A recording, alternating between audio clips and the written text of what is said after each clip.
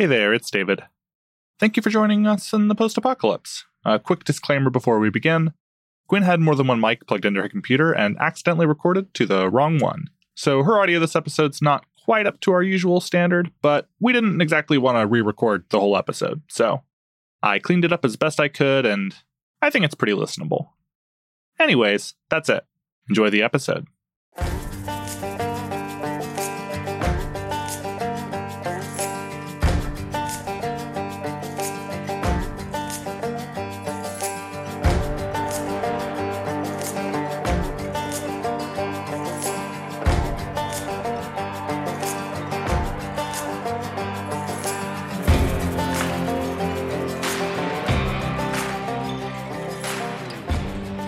Hello, folks at home. Welcome to the Post-Apocalypse. Today we're talking about The Between, Ghosts of El Paso, with our full cast from the game. If everyone just wants to go around, just give your names and voices real quick so we have them on the record. I, of course, am your keeper. Character you played.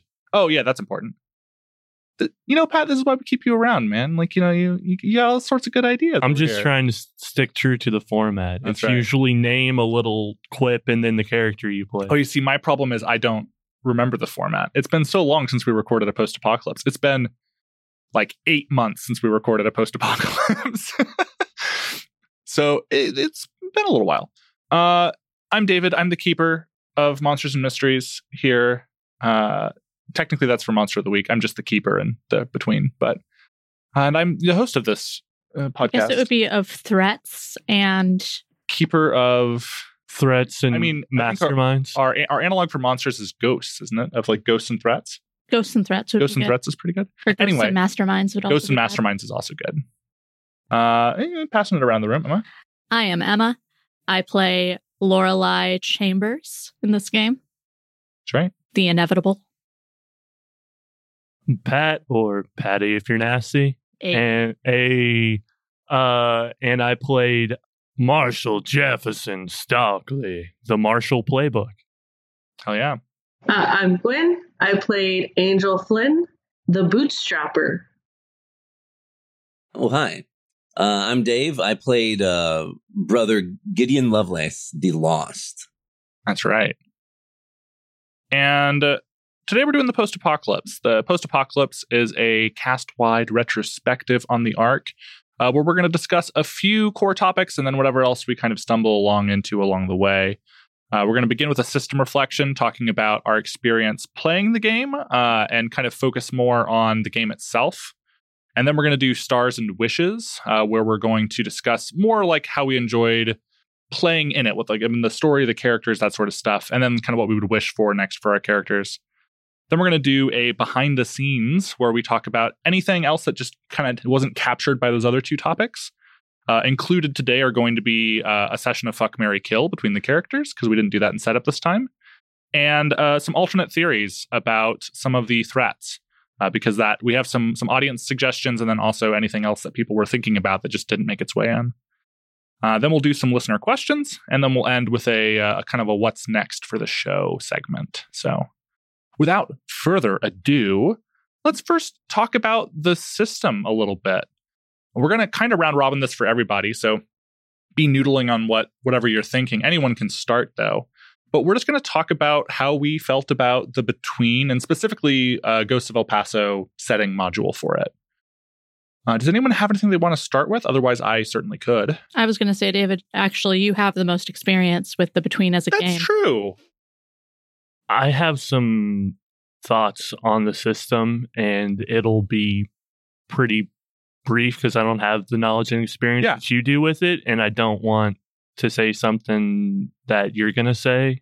Yeah. Actually, I would love to go last because then I can kind of cross-reference everyone else's thoughts with my experience with the base game. So, I really liked The Between. It's probably one of my favorite systems that I've gotten to play in. I think it's a good marriage between Jason Cordova's other main game of Brindlewood Bay and like Apocalypse World that started off PBTA as a system. I agree. I think it's a good marriage between the two. And yeah, I just really liked it. I'm a sort of a simp for like Western theme anyway, so I was excited to play it because of that. And then yeah, I just thought it was really fun, and I didn't feel as anxious playing this as I did Brindlewood Bay.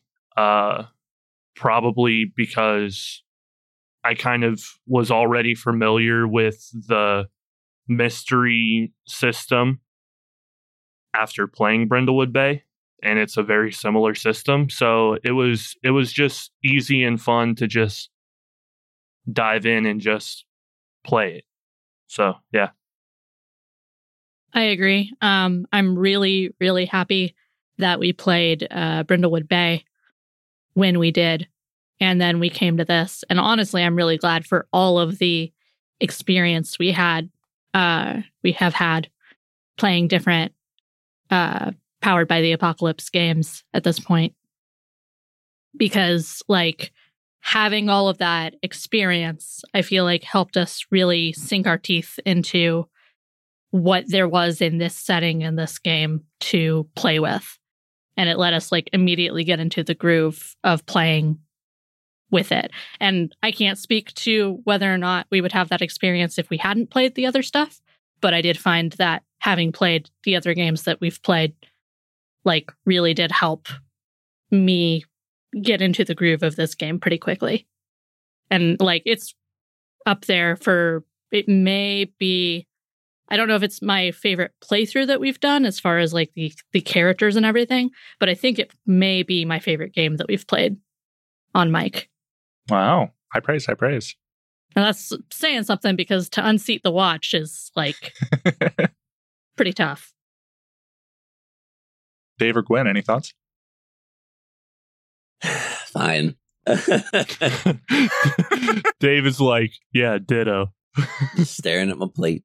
I apparently, so I didn't play Brindlewood Bay.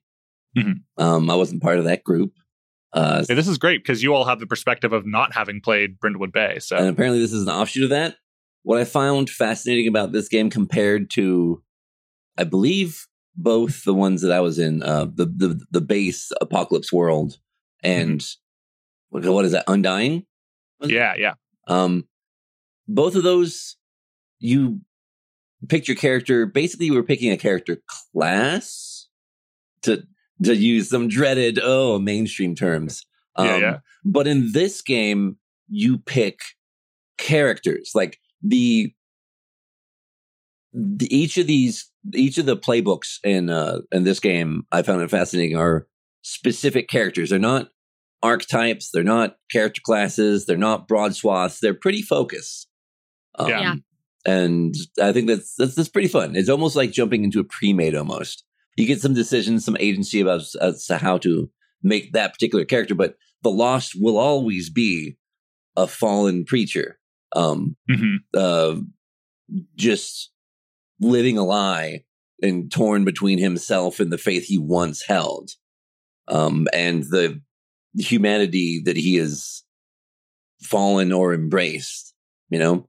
So there are notes that you can change, but ultimately each of this game's playbooks are a very specific character, which is, to me, is fascinating. It definitely falls into that category of flexing your artistic muscles by putting barriers for yourself. Because I know a lot of artists, if you just tell them, do a thing, they'll be like, great. Fuck if I know what to do now. Give them some constraints, then suddenly they can do some pretty magical stuff. And I think that's a pretty, I'm not going to call it like a stronger point, because I personally really enjoy character class systems. Because it lets you pick and choose and build entirely different characters using the same playbook. But this definitely has its own upsides, and so I think it's a great side grade, we would call it. Yeah. And the Vidya, for those of you who also play those.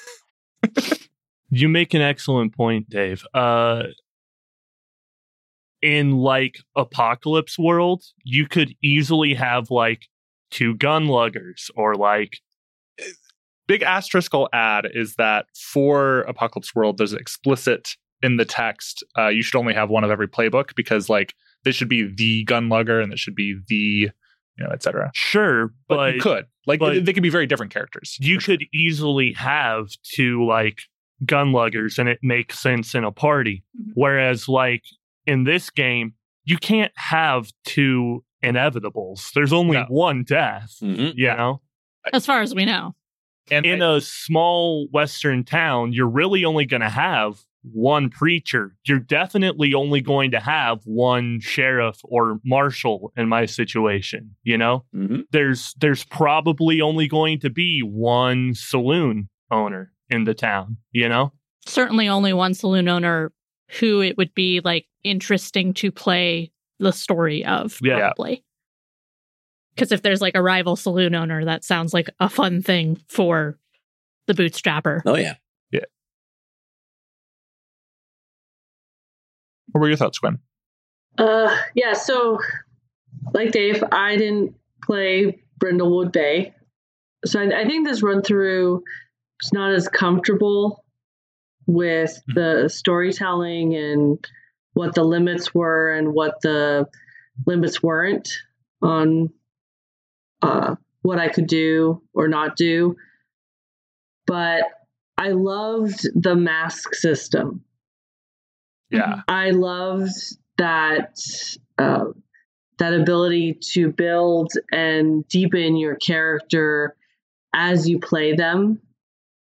So I thought that was great, and I liked the mix of structured clue searching to solve a mystery, as well as us being able to give input and help guide the story itself, make it unique to us, and die rolling. Yeah. That ever-present, terrifying die roll where you've done everything you possibly can, but it all comes down to that die roll. So. Yeah. I think the threat resolution mechanics of the Between are... And this is strong words coming from me because, like, context, Brindlewood Bay is my favorite TTRPG. I adore that game so much. But it is like, it is no frills. Every piece matters. Very basic implementation of the mystery system. And like mysteries are very straightforward. It's like somebody has been murdered or something like that has happened. And each time the only question you answer is like, what happened, basically. It's a whodunit, right?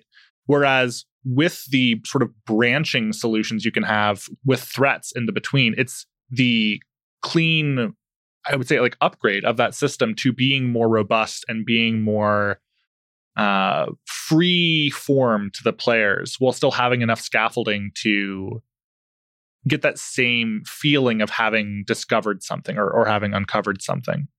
Yeah, I think it's like remarkably well executed, and with just a few small tweaks with like how it works, it doesn't even necessarily feel like a direct inheritor of Brindlewood Bay unless you're like already familiar with the system. It obviously is from a mechanical standpoint, but the sensation is different when you're solving a mystery, answering a whodunit in Brindlewood Bay versus what do we do to make the ghosts kill Dr. Clarkson? That's like, those are different problems you're theorizing about and different situations you're dealing with.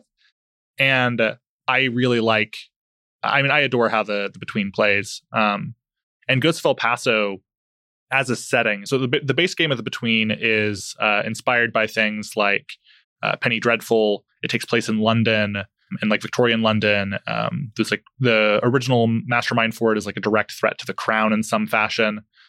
And that has particular vibes that are very fun to play in, and all of the playbooks in the same way that they are in El Paso, where, as was mentioned by Dave and Gwen both and Pat as well, like there's incredibly focused the types of characters that the playbooks develop because of how the masks work and because of how they sort of give you some scaffolding that directly gives you the themes that this character is going to explore through the story. I think Dave said it best. You're not picking a class, you're picking a character that you're going to play. It's really cool to see the ways, because like with a lot of character class stuff, what you are picking is the way that you fight in one way or another. And that's very much not the case in The Between. I don't know how it is in the base, but in Ghosts of El Paso, you are picking a set of themes and like you get to decide how you relate to those themes. Yeah. There are a lot of different ways you could take any of these playbooks, but they are going to be like the Bootstrapper is always going to be a story of somebody who like comes into this saloon and finds ways to like get there. Well, like built the saloon from the ground up. Yeah. And has formed a place in this town and kind of in some ways is responsible for the town itself. But actually that's kind of interesting too, right? Because like that story always has the option of coming to light and is most likely to come to light, but there is also always the option of a lot of those things not being canonically put into place. You don't have to use masks. If you don't have to narrate the stories. If you roll really well or if you let failures ride. Like, I didn't end up using a single mask when I was playing, and I had a couple of opportunities. Except Mask of Lonesomeness, but we all did Mask of Lonesomeness. Yeah, you're right. Sorry, except the Mask of Lonesomeness. Yeah, like, it's an interesting interplay because you can absolutely take it in a wild direction if you want to. But it's also kind of wild to play through the masks. Mm-hmm. So, yeah, I mean, Gwen did a really good job of playing through her masks. She put on the most masks out of any of us, which we're not to the stars yet, and this is sort of a soft star. Uh-huh. But Gwen usually off edit that you guys hear complains about her lack of improv skills. But she fleshed her character out more in narrative storytelling than any of the other three of us did. So I just want to give her, and it was good. Yeah. So I just want to give her props, and I never want to hear you say that you're not good at improv again. You can say it if you feel it. It's okay. But we disagree. It was also less improv than you might have thought because I was thinking about those masks for a while, like during the sessions, and like I was in my head hashing out, where I wanted to take it. So that's where I say I'm not good at improv because I'm not good like on the spot. But when I can see this, okay, there's this mask and this story, I can spend some time putting it together. And then I have some confidence in what I'm going to say. Yeah. So. I think that speaks to what I think the greatest strength of The Between is, which is you can think of it either as well-defined scaffolding, or you can think of it as distributed cognitive load. And what I mean by that is the game itself is phased, so certain things only happen in certain phases. So anything that doesn't happen in the phase that you're currently in, you can effectively ignore. That's cognitive load you don't have to think about. Your characters that's as we've talked about extensively, are characters, and they have bits and pieces of them that are canonically known, just not expressed in the story yet. And so because you have this outline of mask questions that you're probably going to answer throughout the story, you have all of this built-in scaffolding to build that up without having to start from scratch. So again, it reduces cognitive load in even just like defining certain aspects of your character. It already fills in some of those gaps for you. And I think the critical thing there is it doesn't fill in too many. It still leaves a lot of vagaries for you to populate and be creative with. But it gives you an appropriate amount of scaffolding. The game is well zoned. It's just brilliantly executed. And I had a ton of fun playing it. We could linger forever in talking about kind of thoughts on the system, but we do have several topics to get through. So I think the general consensus is we all liked it. Yeah. Yeah. Go ahead, Gwen. I did have one critique. Yeah, let's hear it.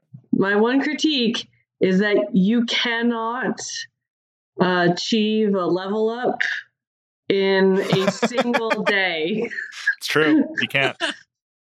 I think you can, but you just will have to get both of your Dawn questions. No, you only have a maximum of 5 questions to answer, and you have 6 slots to get to the first. I think you can if you take a move and use that move that gives you a point of experience. Yeah.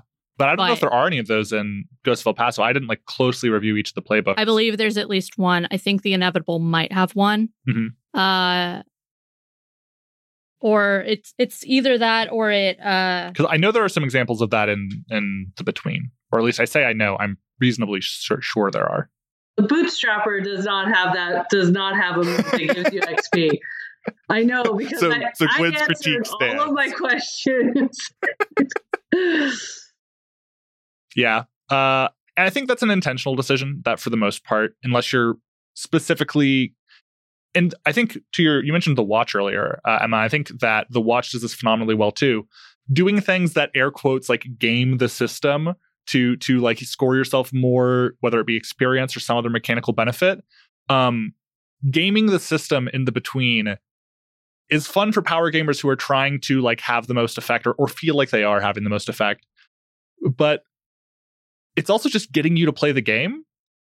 Doing anything that's a power gaming thing in The Between is just you engaging really well with the game. Yeah. So because even if you are to... Congrats, you played yourself, which is to say the game. Because even if you are to try to avoid any sort of failure on your part, what that does is it makes you flesh out your character more. Mm-hmm. And it's oh no, now we get to know some backstory. Oh no, character development. Which makes you want to engage with the character more. God forbid we make the audience be more related to the characters that they're listening to. And hey, I didn't use the masks because I was afraid of failures. I use the masks because they're honestly my favorite part of the system. And I was really excited to develop Angel's story and give the girls, her story too. So alongside it. Yeah. Well, I got news for you. You would love Brindlewood Bay. Hey, I power gamed that first episode, right, where I did both of my Dawn questions in the first fucking episode. But I managed to do it in such a way that none of the other players knew that that's what I had done. So it totally made sense too. Power gaming, because of the question system, power gaming is codified as role playing. It's just, I love The Between. It's so clever. It speaks so much to Jason's design philosophy, and we've mentioned Jason Cordova a couple times, but Daniel Qualls, who did a lot of the writing on Ghost of El Paso and spearheaded it and all of that. Phenomenal ideas. I love the setting expansion. As someone who's a little bit colder on Victorian London as a setting, and still played The Between and loved it. When Ghost of El Paso was announced, I was like, oh yeah, this is for me. I do have my own small critique, and that is one of the Dawn questions for the Inevitable. The thing about the Dawn questions is that they are things that you have to do throughout the game. And you had just one of the questions. The rest are great. And I think that the idea behind this question is great. It's just about giving the agency to the character. Because at the moment it is, did you have a misunderstanding with another character because they perceived you as the host? And the problem with making that a Dawn question is that it relies on the keeper to give you the opportunity to have a misunderstanding, because misunderstandings almost always happen with somebody coming up to you. Yeah. Not the other way around. It's one where you can definitely lean into the role play for, but creating the opportunities to exercise it is really beholden to other parties, whether it be other players or the keeper. I think it needs to probably be something like, did you use your human guise to gain the upper hand. to gain the upper hand or something like that. Yeah. Something that puts the agency back in the hands of Of the player. inevitable. Yeah, I hear that for sure. Not that we need to give death any more agency, but Before we totally leave system reflection, there's also a segment here for what we got wrong. And I always have that penciled in because usually we did. We got something wrong? Oh, yeah. hey, David. Yeah? Is this the second time that I've failed a thing and we've said we'll give you some sort of thing for that later, some sort of consequence for that later, and then we completely forget. Whoopsie doopsie. Yeah. Like the poison in Apocalypse World? in Apocalypse Yep. World? I'm like, oh, sweet. I can just like poison 2 characters. And then I just forgot about it. Maybe that's the other one I'm thinking of. I thought there was another one that I specifically had, but I can't maybe. remember what it is. In this game, of course, you stole a book. And I was like, oh, yeah. And you got a mixed success, I think. It's like, oh, yeah, there'll be a consequence. Oh. Or it might have even been a miss. It was a And- miss. And then I was like, I'll put on a mask. And you're like, well, no, here's what we're going to do. You can take the book. And then I'm just going to give you a fun consequence. And then things got otherwise so fun in the final night phase that I forgot about it. I think that's fine, though. Yeah, it's fine. I think still that's something we fine. screwed I up. think forgetting that I had failed the poison roll in Apocalypse World was a much more serious mistake on your part than I probably her shouldn't. failing to take a book. Well, she succeeded to take the book, but she But failed. there was I a just got a free complication. book. Yeah, she's Yeah. got a free book. I just gave her a free book. You know, they say there's no such thing as a free lunch, but apparently there's such a thing as free books. I call hacks. You've heard of the take a book, leave a book system, right? Angel actually has that very system set up in her saloon. That's right. But also, if we had continued to play, or if we do continue to play, it means there is still an opportunity for there to be consequences. It could just be That's true. we didn't get around to it yet. Yeah, totally. And this would be a very fun game to continue to play. Which It we've definitely actually is. talked about off mic, continuing to play this game, just not on mic. Yeah, it's been a blast, and I would love to continue it, but we can't just. The nature of our podcast is set. We cannot just play the Unless Between we Ghosts start- of El Paso forever. Unless we start an entirely separate podcast. Just for the Between. Just for the Between. Hey. Which I'm not against. But Yeah, you find me an editor. Let me know. Yeah, I'm not against hey, it. Pat, how you doing? Don't do that to me. Don't do that to me. Was there anything else we got? So, because I was pretty experienced with the Between previously, I feel like we nailed most of it. I think that there was a little bit of confusion around the whole Echoes in the Night system. Yeah, I And think that's one of the hard, like the unseen is one of the harder pieces to Yeah, wrap your head and around the if you're new unseen. to it. in general. But I don't think that you fell down in that. I think you knew what you were doing and it just took some talking us through. Yeah, I don't think anybody else like screwed up or anything. We were pretty soft on handling that. I don't think we screwed up that mechanic. I just think it's a challenging thing to execute. Yeah. And I that's think why- it's supposed to be. Yeah, and that's why it's a role play challenge that gives you XP, right? Yeah. Like if you have an Echo in the Night, then you get points. This is a game for people who really like character building and narrative exploration and not so much And a game ghosts. for people who like hitting things really hard. I mean, that's not true. I like playing games where we hit things really hard, but I also enjoyed this game. Well, yeah, I'm not saying that those have to be like separate people. It's just like this is not going to fulfill your urge to like Roll 30d6 on Yeah. Disintegrate. on a disintegrate. A beat 'em up this game is not. That's right. So let's talk about Stars and Wishes now. So we're going to move a little bit. We've chatted a little bit about the things we liked about the Between mechanically.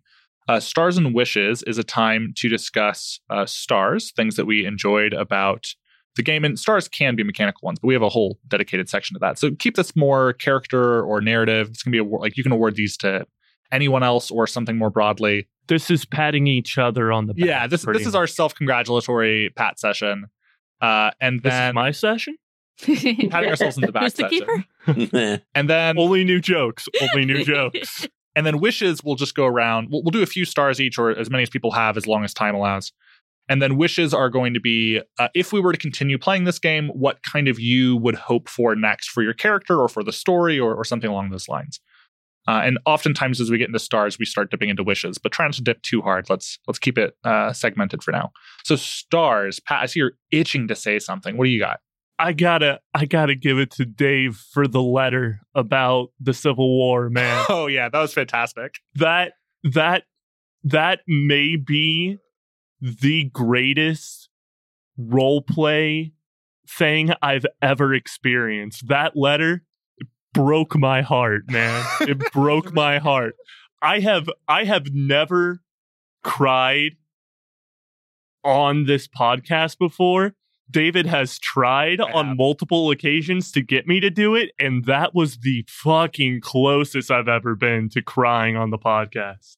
I genuinely do want to give a star to each and every one of us, because I feel like we all took these characters and absolutely ran with them. We did our best to like get into their heads and embody them and really look at how they would approach the world.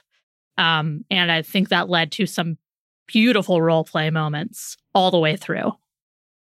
Pat stole my star. Stop. I would like to give a star specifically to Pat for talking to the lady in white, going, "All right, sweetheart, starting on the left." Yeah, I forgot I did that. It was like that line in itself almost made me cry. I really want to star for everyone for, along what you said, Emma, about character exploration. I think I was a little bit worried going into this because I didn't know how much time we were going to be able to give it. I originally predicted we were going to give it 3 days. We only gave it 2 days in time, like in-game time. We packed a lot in those 2 days. We did. And I was like, I was worried that sometimes you can get caught up so much in exploring the threat that you reveal a lot about it and not as much about like the characters. And I just think that worry was pretty unfounded. It's like the deeper we got into the story, even for, I think, Dave, correct me if I'm wrong, but I don't think you ended up using any playbook moves. Yeah, no. Like, yeah. No, you didn't. So Is that true? No. Yeah. So like, we never got Casimity, damn it. I know. It's such a great, powerful move. But I mean, I say powerful. It feels good. But yeah, there was never really an opportunity for him to go off and yell at the sky about how shitty everything is. And despite that fact, I point to that as an example, like despite like not having any of these, like playbook moves are some of the richest way to express your character's effect in the story, right? Because it's like specifically tuned to the playbook you're using. And yet, I don't think we came out of that game not knowing who Brother Gideon was. No. Right? Like, because there was every other opportunity that presented itself, like we got that rich exploration. And this is true for every character. Like, I think Gwyn, of course, found more opportunities to use her playbook moves through the story we explored. But then also we learned so much about Angel through those masks that were applied. So we learned about her past. We learned a little bit about how she interacted with people, how each of you like responded differently to two situations. Hell, we even built in Angel's backstory into the theory that we ended up using against Jebediah. Yep. I believe you mean Fabian. I do believe. I do mean Fabian, and I should know, really. And that to me is both like sort of a start of the system for having all these little bits that, like, if you're playing it at all, you're kind of coerced into doing this rich building. But everybody really just sold it. Yeah, it was. I loved that. If there's any like specific moment stars. God, there were just so many good moments. Call out your favorite moments. Oh, shit. It's a little one, but this, fuck. I was the one who said don't border on wishes, but yet here we are. I really want to know what happens next with the Bootstrapper, with Angel, and our half of our mastermind duo, the Conductor, who seems to be building some sort of relationship with her. And like how in those scenes, Gwyn like encouraged that, but still definitely had that bit of reservation. Like those little interactions were really fun to role play and explore, because like neither of us knew where the fuck this was going. It was just like, oh, like the mastermind's got to show up. Like, all right, we'll just have a scene then. And then we just sort of played it and saw what happened. And I love bits like that. I'd be so eager to see how the mastermind threat develops over time in this as a campaign instead of just a couple of one shots. So I love that bit. I loved summoning the Lady in White by Lorelei in the second episode. Something like that, yeah. I loved Gideon almost getting beamed with a shovel. And then like again, like there's moments of like we don't know where the story is going, of course, but like we introduce Miss Carson and she develops this sort of banter with Brother Gideon, and then like Brother Gideon's like, oh yeah, no, she's got to come to the wedding ceremony we're throwing in the night phase. She's got to come to the assemblage. And then like she ends up being critical and all of that. And like those little butterfly wing story developments. I hadn't thought about the dichotomy between the way that we solved the Lady in White mystery and the way that we solved the Ghost Be Gone mystery. I kind of like that they're drastically different because it shows the two sides of the Vigilance Committee. Yeah. Our characters specifically, how we played them, because the system itself kind of builds on the fact that each of these characters kind of have a dark side. And it's interesting to see both your like positive side and your dark side come to light. Mercy and justice. Yeah. I think one of the core elements that shaped this Vigilance Committee was everyone had a lot of sympathy for people, and more so for like sympathy for ghosts as well as people, right? Like that was like kind of central to how we resolved the Lady in White. Was we're like, oh, like we're going to help her pass on. Yes, she might have been like involved in these accidents that have happened, but it's more a consequence of her existing at all. It's not really like her fault that these other people have died. And that's at least how we ended up rolling, right? That's not how because of how much control we have over the narrative, like nothing has to go any particular way. You can take it so many different ways when it comes time to answer a question. And I think this Vigilance Committee was just really sympathetic to people until like there's a line though. And then with the Ghost Be Gone threat, like we found that line and where that sympathy no longer exists. And then we get to see all of the teeth of the Vigilance Committee. And so like a start to all that. Anyone else have anything in particular they want to point out, isolate? I want to give a star to myself for the whole conversation with the chess. Oh, that was fun. Over the chessboard, and just like basically that entire part of the last episode. I'm very, very proud of how that worked out, and like it's a star to me, but it's also a star to David for knowing how to play chess. Yeah, fair. I was the one who picked it too. I could have picked a game. You could have picked any game, but you knew better than chess. I needed the strategy of chess. For the you needed the cultural clout of chess. You should have picked a game nobody knew how to play. Pinochle. There we go. Yeah, there we go. Play bridge. Yeah. Anyway, also like just us playing off of each other, knowing how to move the story forward. I think it worked really well. Yeah. So personally, I am particularly proud of myself for coming up with Fabian's name on the fly. Yeah. I still don't remember the last name, but I am really terrible at naming characters. But I just came up with that on the fly in the moment, and I'm very proud of myself for that. Good name. Yeah, it's good. You say you're terrible at naming characters on the fly, but you did it like 3 times in this game. That's true. You created you had Melissa Flarkety. Who was your art person. You named Jose's sister. Yeah. No, she already had a name. Oh, did she already have a name? Yeah. Because she's a set character. But she noticed that the last name was the same. Yeah. And ran with that, which was very helpful. I loved. Oh God, we talk about this like as a module that has a lot of, pre-built stuff to live in. I loved how several things emerged organically, like for instance, Jose and I don't remember her I name. don't remember either. It's been a while. That was a while ago at this point. I don't Yeah. remember what her name. David and Post either put it in or don't. But the relationship between those two characters, which is, described, like each of these characters exist in the backfill of, people in El Paso defined by different things in the system.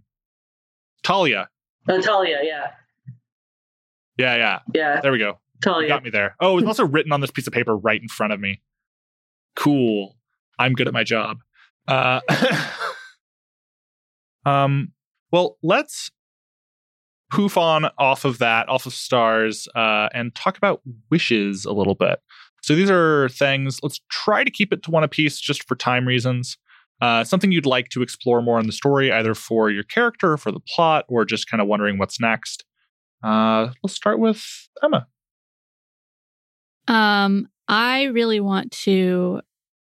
I think that the most interesting thing to me with the Inevitable playbook and the way that I've chosen to play it is the ways in which this entity finds connections with humans. Mm-hmm. And so I would really love to dig into some of that. I would love to dig into a lot of the supernatural stuff that comes along with it. There's like this the whole backstory for it involves the other riders of the apocalypse, the other horsemen of the apocalypse. And I think that there's some very fun stuff in there. There's a lot of fun possibilities. I feel like in some ways I've just gotten started getting to explore. Yeah. Miss Chambers. How about you, Marshall? If I had thought about it back in the retrospective of the system itself, I would have put it here, but it kind of ties into a wish too. And this is mostly because of how I role-played this character. The bounty hunter threat, if I remember correctly, and correct me if I'm wrong, David. Yeah. There were only 2 proposed resolutions to that threat, and it was either convince the bounty hunter that you aren't the person in the wanted poster, or convince the town that you aren't the person in the wanted poster. And I wish that there were more ways to resolve that threat, mostly because of what me and David ended up doing in the spur of the moment with the Marshall scene with the bounty hunter at the end of our game, because how that played out, there is no convincing the bounty hunter or the town, because I was the person in the wanted poster, just the wrong wanted poster. He's looking up to see what the question So is. I think at the very least, there should be a way to resolve that threat by killing the bounty hunter, maybe, or something to that extent, or banishing the bounty hunter in some way. Yeah. So the question for the bounty hunter is, how can we prove the Marshal's innocence? Resolve the threat by convincing the bounty hunter and El Paso it's a case of mistaken identity. Yeah. See, I think the miss, like the hard miss on this question, means that this threat, as it is described here, is no longer the same threat. That's kind of how I ended up taking it. Okay. But is there a way in the system that it becomes a different threat? So there's a thing that can happen in the base game of the Between. I didn't read through the Mastermind section of Ghost of El Paso as deeply because I knew we weren't going to have time to really get into the Mastermind threat. But I know in the base game of the Between, the Mastermind is either if you leave a threat long enough or if you have a hard miss, can just take threats and they become part of the Mastermind's forces. And I think one way or another, that's kind of what I was going to do with the bounty hunter. And so then it becomes part of the Mastermind threat. Either part of what the Mastermind has going on, or I was going to either involve them with talking about, the 4 horsemen, That would be interesting. Kind of Yeah. stuff. You can write a new threat. Yeah, to basically, kinda- they were going to become a new threat. They were no longer the bounty hunter. They still were. They stemmed from there. But the questions to resolve them were no longer going to be the same. Or they might not even be resolvable in that fashion. They might not be resolvable until a later stage. While something is still a threat, they can be resolved as a threat. But like, for example, if the mastermind takes a threat actor and adopts them into their forces, I don't believe that can really be resolved in the same way anymore. Again, I'd have to review the mastermind stuff for the between, but it changes how they're treated in the narrative. They're no longer the current monster of the week. They have blown up beyond that. They're now a bigger thing than what they were before. So you would probably need a certain number of mastermind clues to start to. Yeah, I don't know. We'd get to explore that as we played more of the game. But I would love to see, where that would take us. I left that ambiguous, because I love endings for our arcs that are both closed in terms of handling the major themes and issues of the arc, while still leaving open. Yeah, leaving openness for further play. And I think we did a great job with. And in this case, the bounty hunter and the mastermind are open. Oh yeah, for sure. But yeah, I think that about covers that wish. Dave, how about you? Oh, okay. Wish-wise, let's see. It's weird. So whenever I say this like I do this all the time. Whenever I do one of these limited run one-offs for this podcast, I am terrible. I'm actually, the people may not know this, but I am a complete and total irascible. We'll go with irascible for now. Fraud. I don't actually make characters. There's like, with each of my characters, there's like a small number of vignettes and then a general behavior guideline that I have. And like, all right, let's get the characters done. That's it. And one of the masks that really intrigued me was your character. Oh, they dead. So I have a whole scene in my head of how I would like Gideon Lovelace to meet his end. Yeah. Never came up, oddly enough. But I thought it was a pretty great scene, and it would have been nice if I had been able to use it and have it make sense. Mm-hmm. Yeah. It's not too late. It's not too late. Dave's wish for Gideon. Damn, I just really wanted to die though. Just wanted that character to just fucking get some daisies or lilies. Lilies are a morning flower. Yeah. Yeah. Mm-hmm. Quick subsequent star for the system because of that. I love how in the between, and this is true for Brindlewood Bay as well, because of how the mask system operates, you have such great control over when your character goes. Yeah.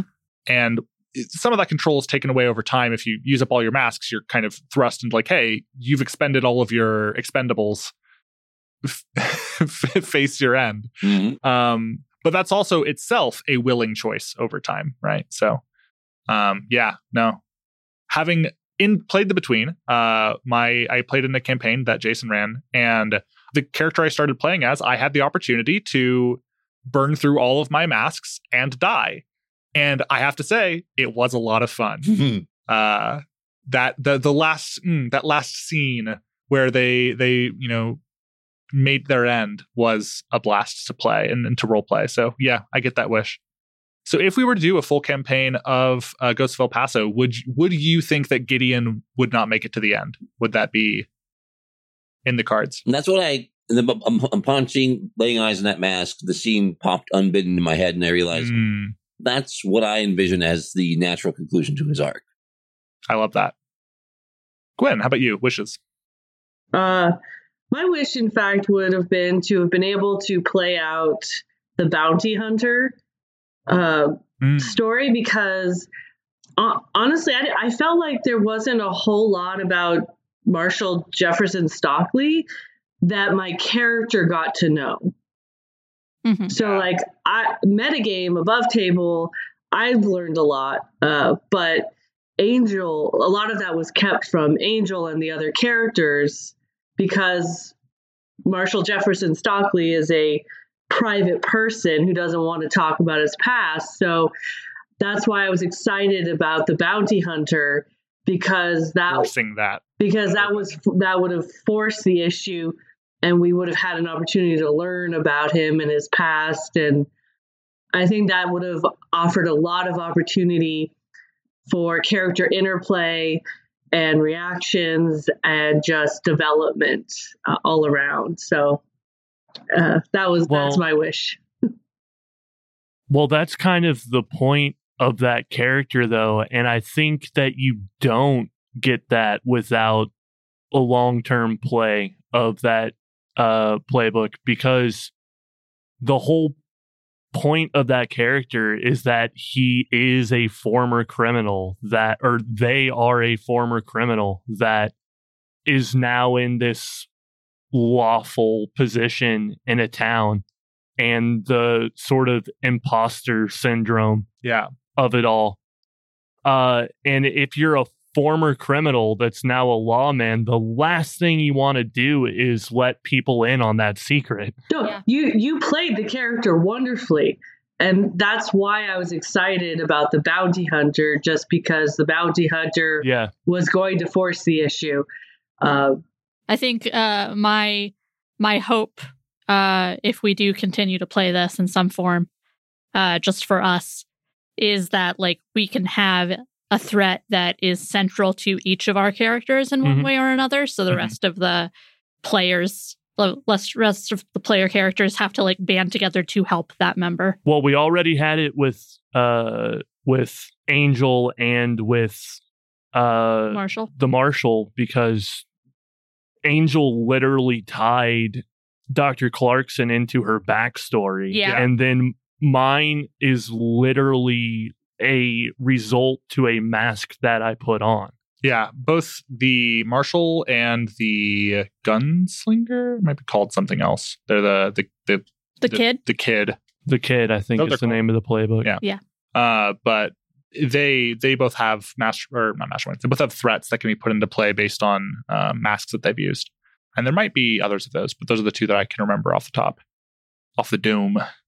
And yeah, I think that especially because of the failure on this threat, I think we were going to get more Marshal, because the threat that the bounty hunter posed was about to change. Yeah. And become a lot more active rather than behind the scenes. I think if that played out, I think it would have gotten out in the town about the Marshal's past. Probably. I think there could be something very interesting with these characters, seeing how far each of them has to be sort of pushed and cornered before they ask the rest of the Vigilance Committee for help. Yeah. I think my wish, I want to come and see.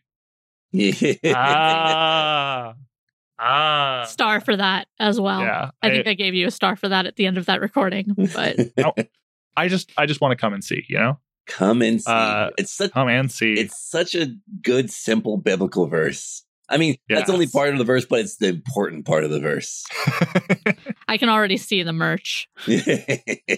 Oh, incidentally, a gold star for everyone, because we all gave brief outro things, and then we each thought of something. Like, I think we literally each realized we could add an extra bit of spice to each of our scenes, which just made each of them so much better. Yeah, I want to give David a star, because in the original recording of my little, I'll call it epilogue, I didn't have the line, I need a bath, and that definitely needed to be there. So I thank David for saying, oh, you should say I need a bath. And I'm all like, fuck, you're right. I'll consider that a behind the scenes. That's the section we have next, post wishes. Well, we can move that there. Yeah. Well, I think like we're moving out of the stars and wishes into behind the scenes. That's a great detail. That's like, this show is produced. And so a lot of things are off the cuff at the table. And we talked about a few of those earlier with kind of how things naturally, organically developed. And then some things are kind of like workshopped while we're there at the table. And if you're in our Patreon and you get access to the bloops, then like you have a much clearer understanding about some of that than your average listener. But that's something that we do. I don't know if we have a couple of other segments for this segment, but I don't know if I have any other like crazy behind the scenes details for this arc. The only thing I would mention is most of our arcs we try to record as quickly as possible, as close together as possible. This was so slow and so drawn slow out. and so split up. It's why the whole thing ended up so long, is because we just ended up giving ourselves so much more time to do it because we kept recording in like micro sessions by our standards. I still don't think it beats Monster of the Week for how It many is. recording sessions. Oh, we were recording sessions? That it might be tied, but it is longer than Monster Week. It's officially our longest arc. Oh, well, yeah, because of the half episodes. Yeah. And by average, it's like last I checked after releasing the finale, it was like 20 or 30 minutes behind. But once we tack on the post-apocalypse, it will be longer than Monster of the Week. Wow. All right. That's fine. We can move on from that section and get into the other interesting stuff. Yeah. There's not much to cover in behind the scenes, but there is some fun stuff to do. Let's still keep this brief. You know, it's honestly more fun if you have very little in the way of justifications. Let's play Fuck, Marry, Kill with the characters. Fuck yeah. I go last. You go last? Okay. I'll go first. I don't care. Marshall, I have mine down. I've had it down since What's your- before we recorded. what's your Fuck, Marry, Kill? He's known since day one. I've known since day one because I was anticipating it in the fucking The setup. setup. The fucking setup. The fucking setup. Come and see. All right. I was waiting for it. Fuck is going to be Lorelei Chambers Really? because she has the death touch thing, and it's made very clear in the description of the Marshall playbook. I think it ends with, the very last line is, "You'll do the best to prevent anyone dying, but if someone must, you hope it might be you this time." So the whole point of the Marshall playbook is that they kind of hope for death. They kind of wish for death. So he would fuck Lorelei just to die. If you're gonna go out, I guess. If you're gonna go out fucking death. Worst you know, ways to go. There are worse ways to Yeah. go. All right. What's your others? The Mary would be Angel Flynn, mostly because I think there was some chemistry starting in the scene in my office, and I'd like to see how that plays out. And then that just leaves Brother Gideon for Kill, but I do have a reason behind it, and Dave kind of made the decision that much easier with something he said earlier. I just think, other than the Marshall, the other character that just wants to die is Brother Gideon. And I would be happy to make that happen for him. Gonna do him a solid. Cool, fun, love that. Dave, how about you? For Brother Gideon, what's the Fuck, Marry, Kill like? Oh, okay. I think fuck is definitely Marshall Jefferson Stockley. Oh yeah. Yo, It's a quick wham bam, but don't want to get entangled with that mess. Jesus Christ. Dude, I'm not Plan B anymore. Well, in a very way, isn't fuck literally Plan B? Because Mary definitely, I always forget all the things. Angel and Laurel. Angel. Yeah. Mary Angel. There are worse things than being married to a proprietor of a bar, saloon, bathhouse, all that kind of jazz. Oh yeah, that's another thing. If I marry Angel, I get free baths. Yeah. It's true. And I think so. In addition, Angel seems so far, honestly, kind of the least fucked up of us. True. Why wouldn't you want to put a ring on that? And then kill death, live forever in an eternal hellscape of our own creation. Hell Right yeah. on. Right on. Gwen, how about Angel? What's the Fuck, Marry, Kill? So Mary? Yeah. No one. Yeah. Angel is an independent woman. She is not getting married. That means you have to double up on one of the other ones. Okay. You're either fucking two of us or killing two of us. Streets Or are- inventing a third. the a fourth streets are category. running red, baby. So fuck.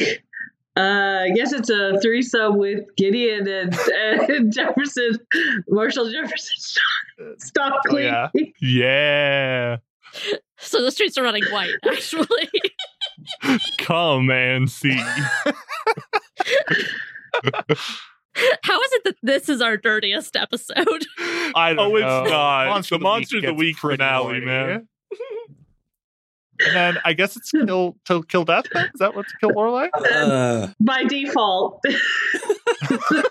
Because Kill death and live in a hellscape of your own creation. That's right. Lorelai.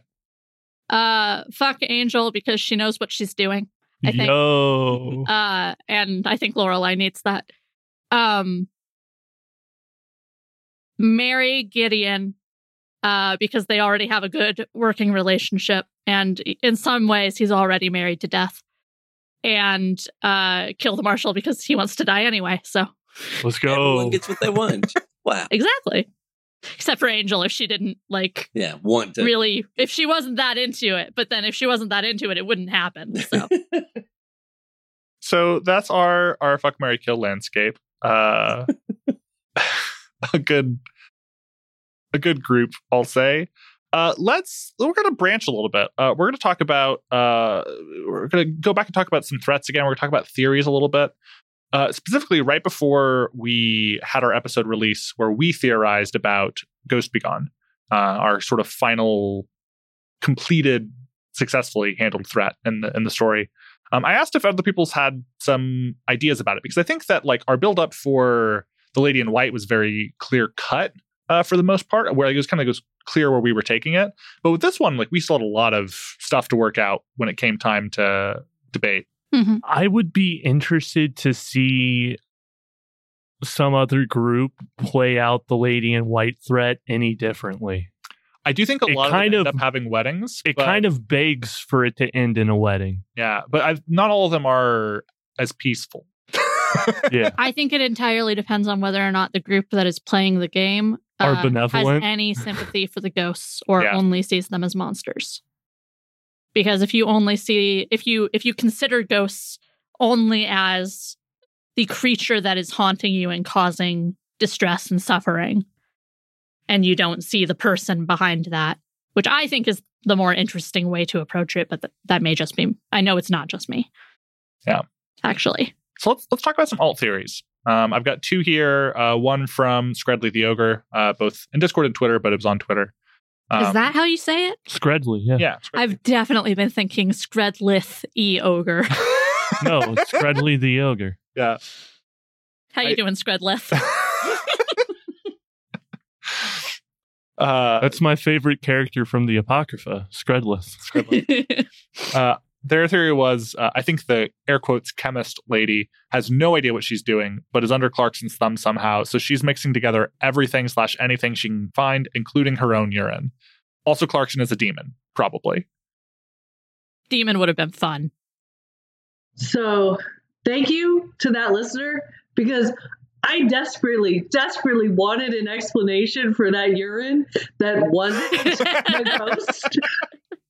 Yeah. We found it. We found the final urine. It was just our chemist, you know. Oh no, it's for sure Ghostby. I think Clarkson being a demon is a really interesting route to take it. If you had wanted to scare the shit out of me, Oh, I mean, yeah, we could have. could you imagine? Yeah. That's the only way you could one up on that conversation.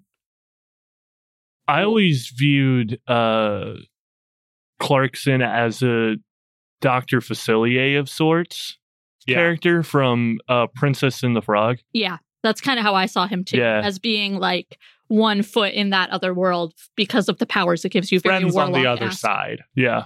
Yeah. I more saw Clarkson as being someone who had to deal with a demon rather than someone who was a demon himself. Yeah. Yeah, I think it changes it changes the power dynamic a lot if Clarkson's a demon. I like kind of... I love the idea of him coming at me with all of that aggressive energy of, you don't want to fuck with me, I'm not even of this world. And Lorelai being like, bitch. Who do you think sends people to you? I'd like to know what the true power of his cane is, because you narrated in that final scene with Clarkson that he was trying to reach for his cane and Lorelei took it before he could get it. Yeah. I was imagining it was probably like a cane sword, like thin rapier style. I was thinking that it's how he controlled the ghosts. I like that too.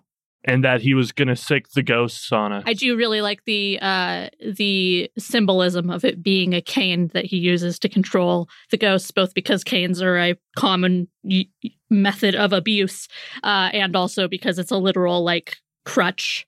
Yeah, I thought the cane from early on. I thought the cane was like a leash of some sort for the ghosts, because when the ghost was first introduced, it looked like he was using that cane to control the ghost. Yeah, I can't remember if that's actually part of the threat or if that's just an aesthetic decision I made during that scene, but that's definitely how I was conceiving of it as well. Didn't he tap the ground during the demonstration before the ghost came out of the ground? Yes. Yeah. Okay, then yeah, it's definitely something magical. Or that was a little bit of flourish. Yeah.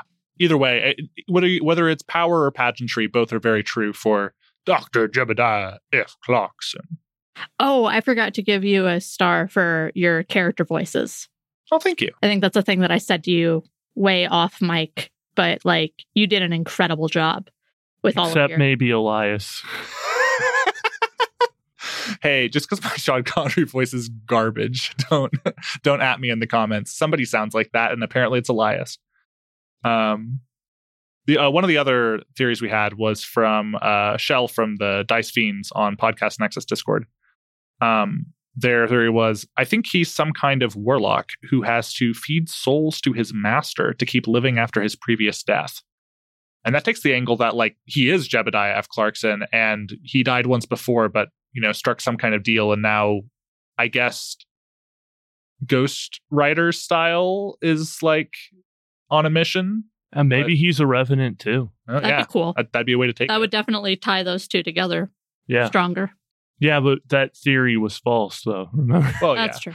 Well, that's why he's not that But way. it's fun.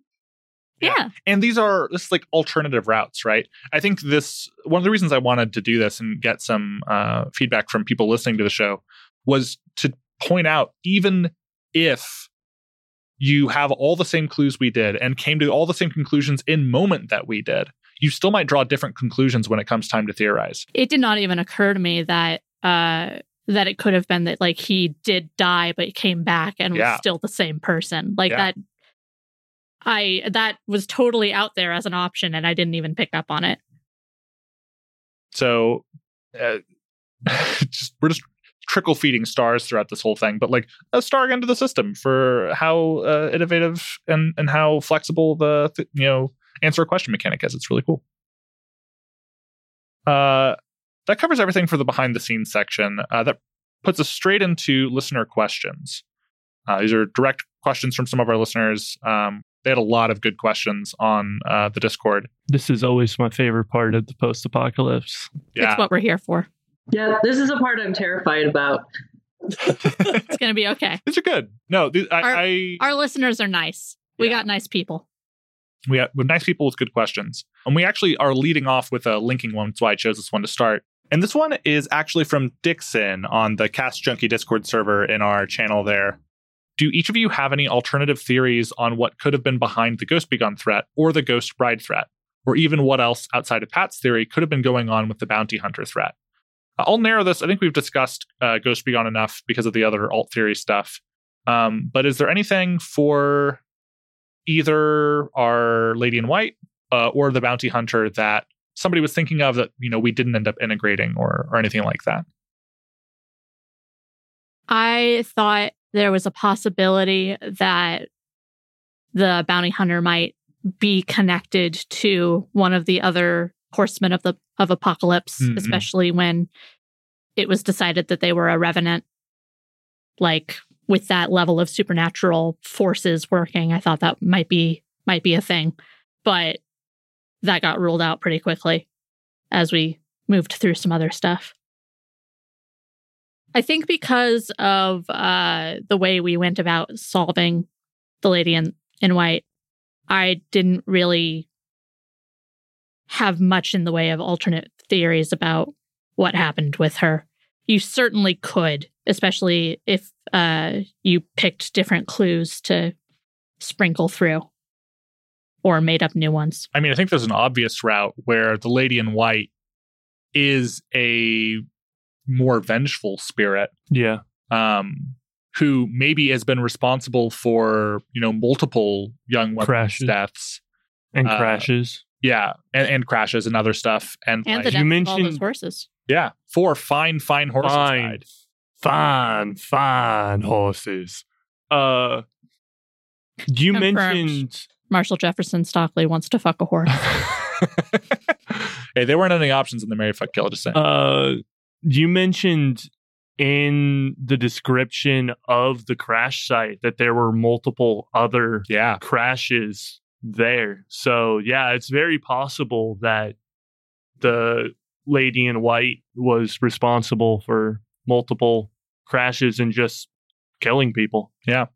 Like, there's several ways to take that threat, and we went for, like, that's the thing, like, this vigilance committee high in the sympathy towards ghosts and tortured people, and so like we took a very benign approach, like a benign theory. I don't regarding- think any of us would have Furniture. sympathy for the ghost of the cattle rustler, though, Nah, fuck that guy. that killed. Actually, there's Avery a question. Pryor. There's a question relating to Avery Pryor that we're going to get to in a minute. Okay. But that's not among Scredley's. Let's do the next one from Scredley. Unless I do have sympathy for the cattle rustler. Well, so with the Lady in White, we could have also gone another way, where if she had been murdered rather than Yeah. accidentally killed, that could have taken a different direction, and both in how she was acting out as well as how we would handle it. So Yeah. Yeah. Might have had to like find her murderer in order to like bring someone else Bring to someone in. justice. there's also the possibility that she is a murderer herself in one way Yeah. or another. Like she could have killed her fiance and then was murdered in retribution, or was running away to avoid getting caught. So yeah, there was a lot of slight variations that could have had large impacts. Yeah, there's a lot of fun options there. I have sympathy for the cattle rustler because the cattle rustler is forced to forever echo his own actions in his dying moments of panic and terror and knowing Fair. he's going to die. Fair. And I don't think anybody deserves that. Yeah, and he didn't actually kill anybody until there was the extra effects put in place by the Ghost Be Gone. Yeah.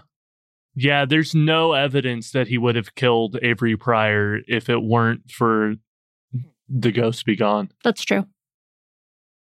I've got a couple of rapid fire ones here from Scredley. Do you think that the real last thing that the ghost took from the not so good Dr. Fabian was actually his final urine? I think the final urine was all over the floor. Yeah, fair.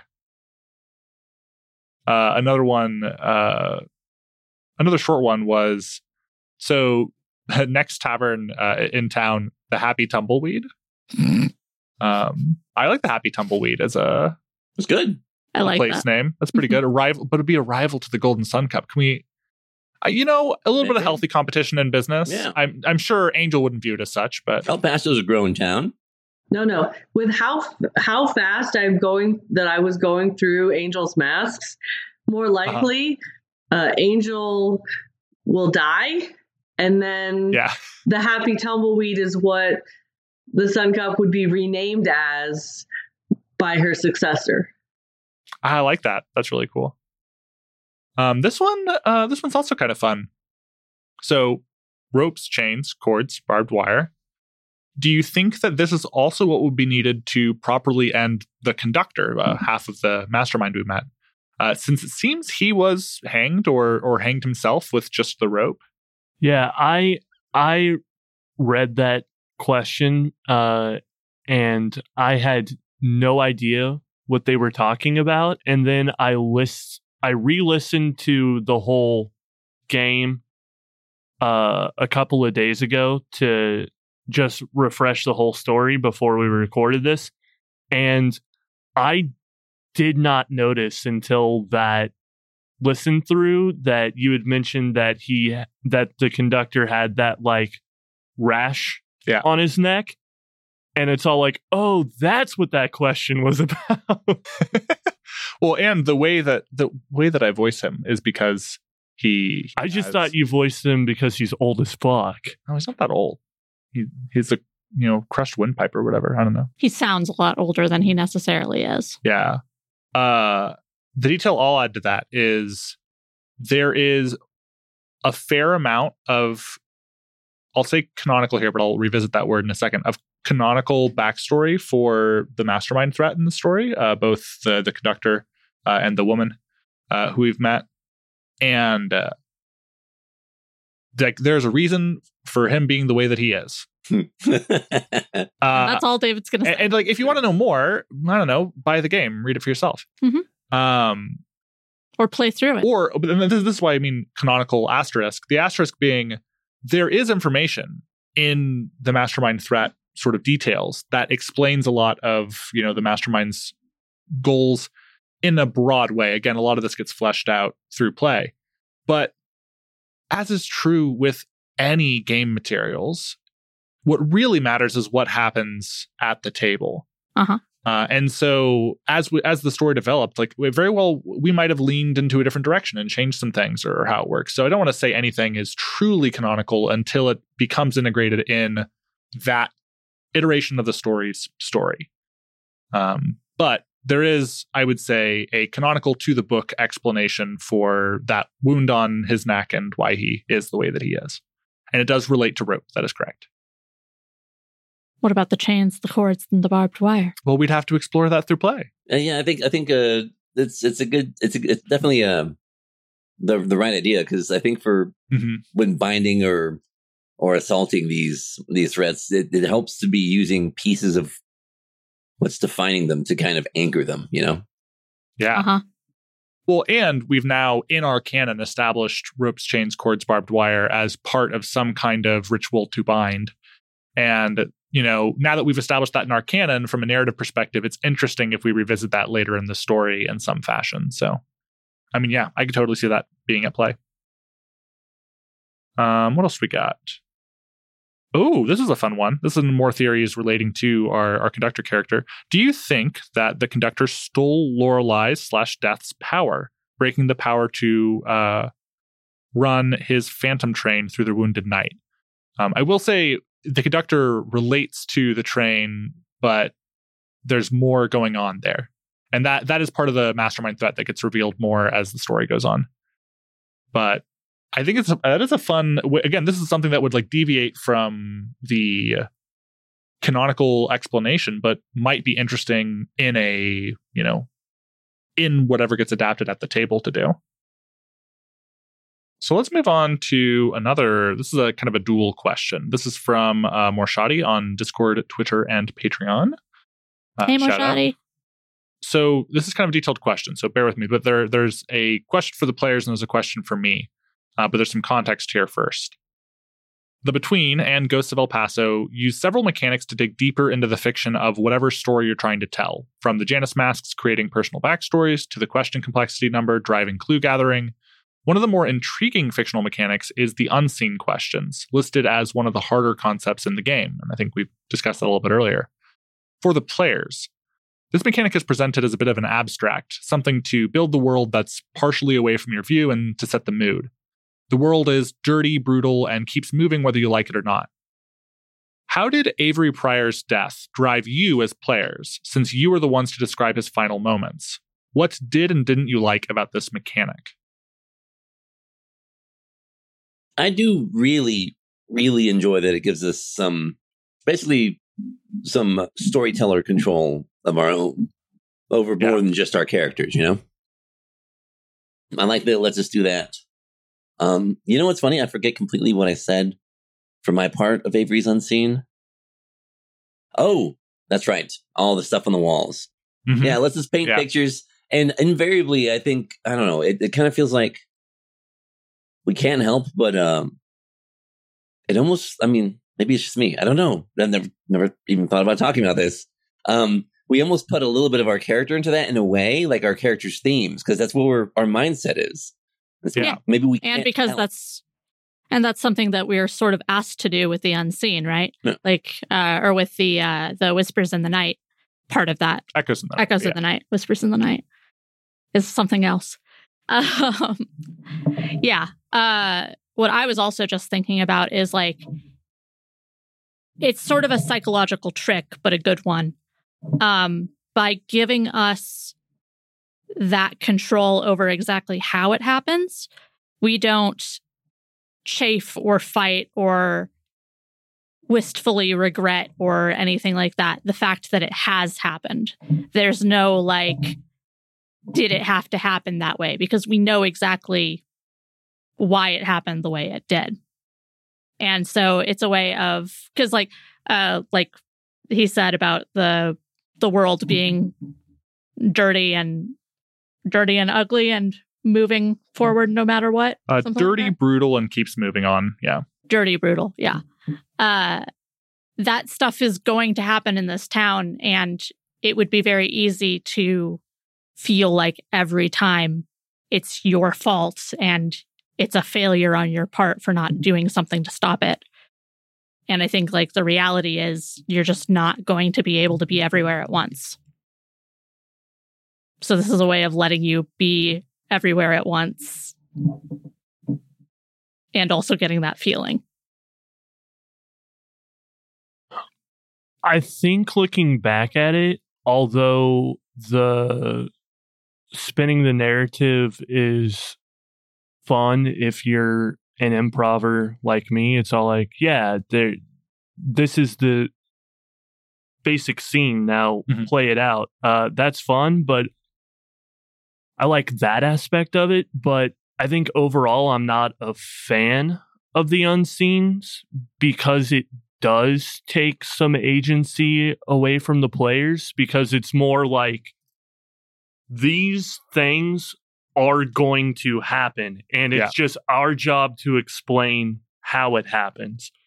And it's like with the Avery Pryor Unseen.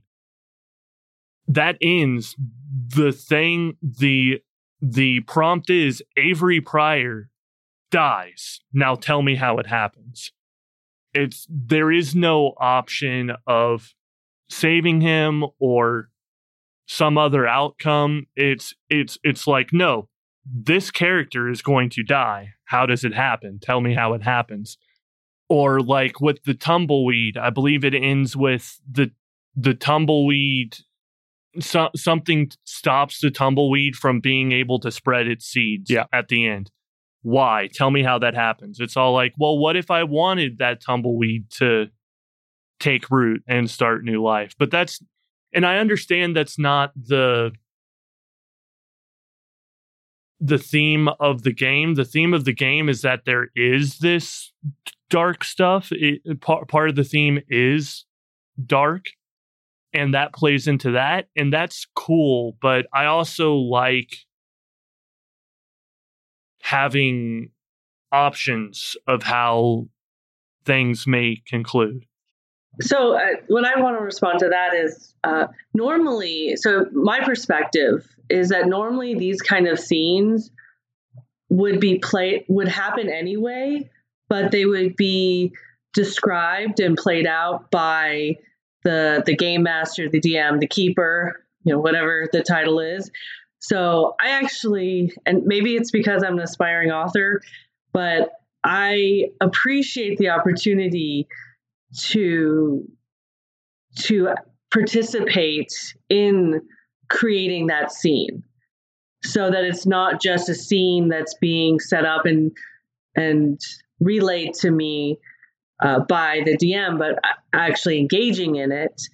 And by engaging in it, the outrage, I think, that at least my character had over this person's death, which really was unnecessary helped drive the determination to stop, to stop this threat, to stop this ghost be gone and make sure that this doesn't happen to anybody else.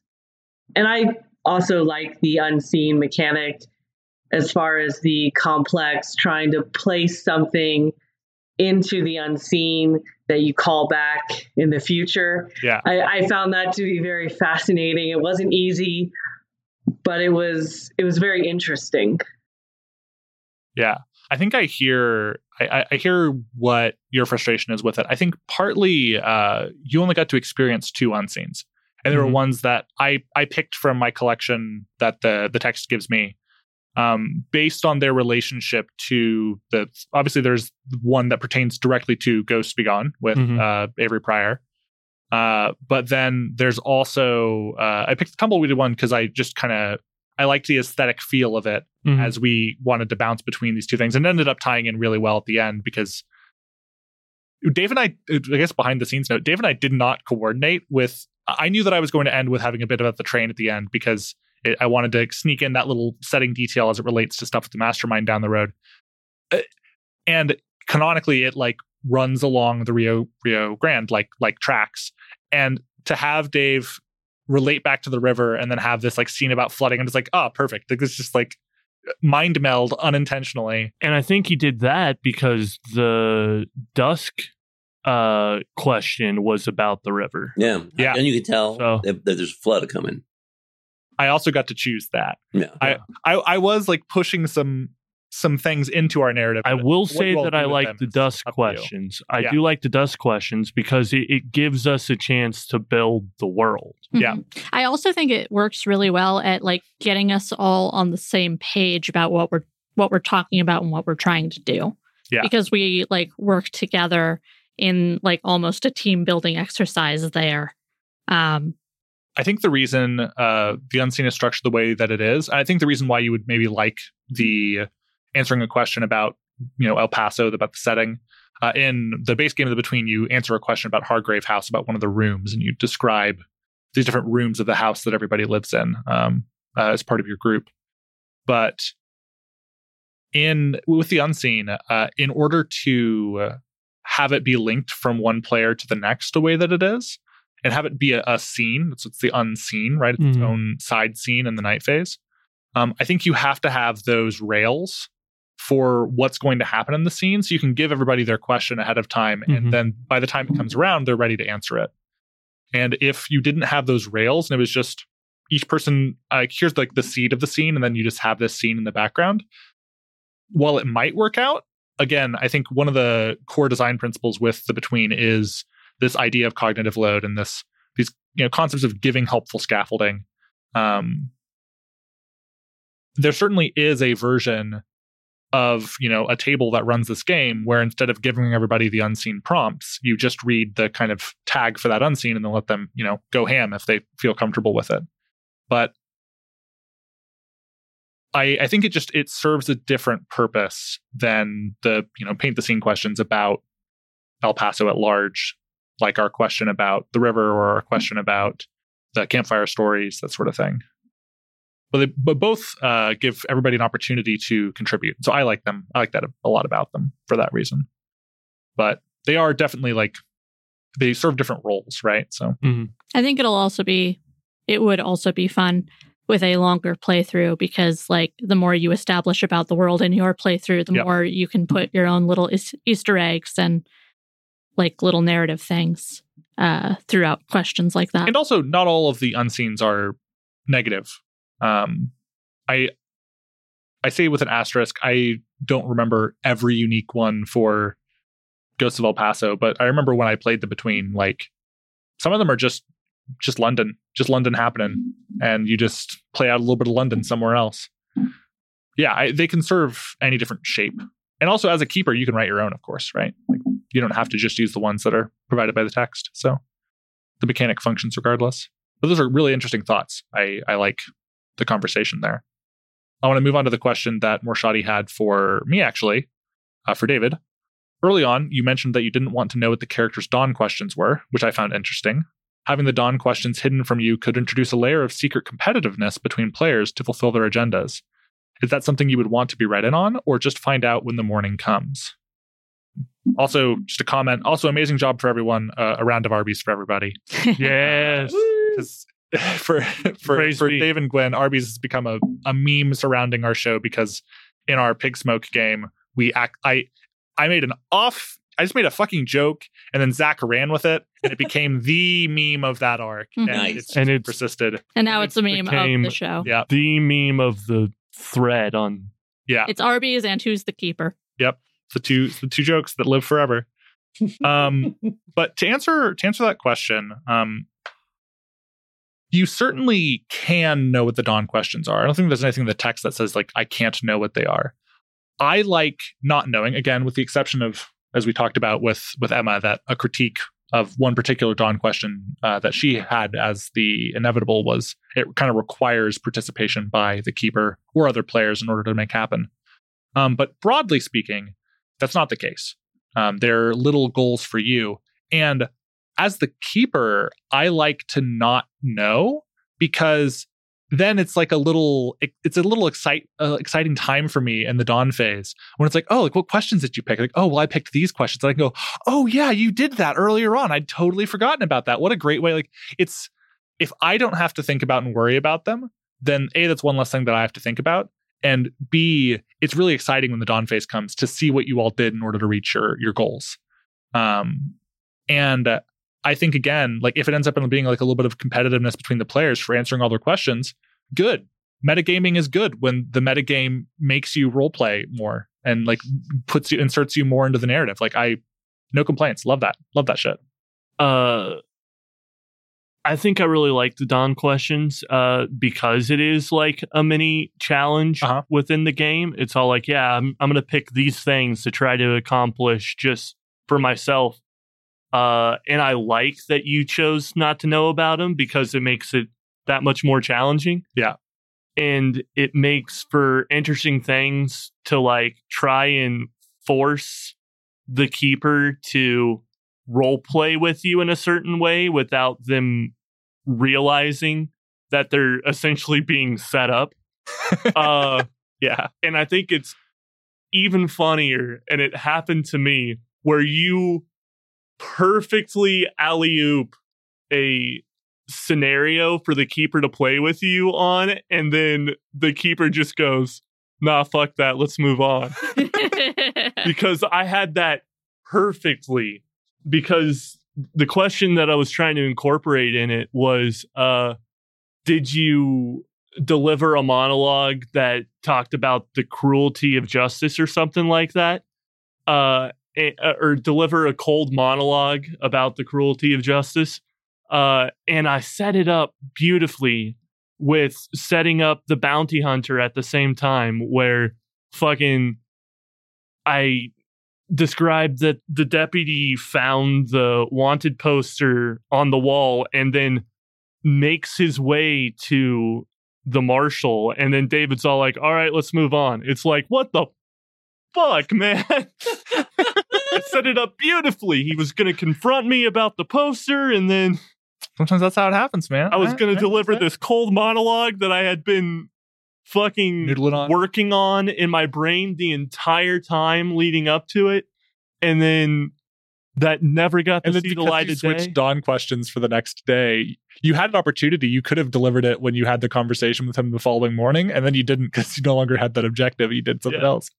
And that dramatically changed how play went. There's so many things that can affect how play goes. There's so many little knobs and buttons you can press in this system that change how the narrative flows. And because of that, and because it's like a system where that chaos is really important, that narrative synergy, but that narrative chaos is really important so that people don't just constantly arrive at the same solutions. I think it's beautiful. It works great. Big fan. And I want to reiterate that I actually love that you don't know, because for me, personally, there was a satisfaction in the fact that you didn't realize when I was I had no idea. Dawn question. Like that was just so exciting for me as a player to know that I managed to get it out and make it happen without it being obvious. Yeah. It's delightful for him too. Yeah, no, it's really fun as a keeper. That's definitely my answer to the question. That did cover all of our listener questions that we had for this post-apocalypse. Our next segment is usually to talk about what's next, but actually, I'm going to be recording another special thing for that, so just stick around. I'll probably just run that segment after the credits. I want to thank each of you for playing this game with me on these here microphones. Okay, go ahead. You said you wanted to thank each of us.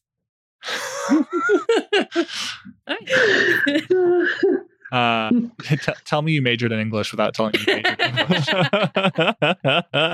You heard me go on about the cane earlier and how it's literally a crutch and also allegory. Symbolism. No, thank each of you for playing this with me. When I was conceiving of this game for the show, this was the group that I really wanted to play with. And thank you all for humoring me in that. And I hope here at the end of it that you can see why I was really excited to play it with you all. And I hope that you all had as much fun as I did. So when are we playing our next session? Right after this. All right, let's.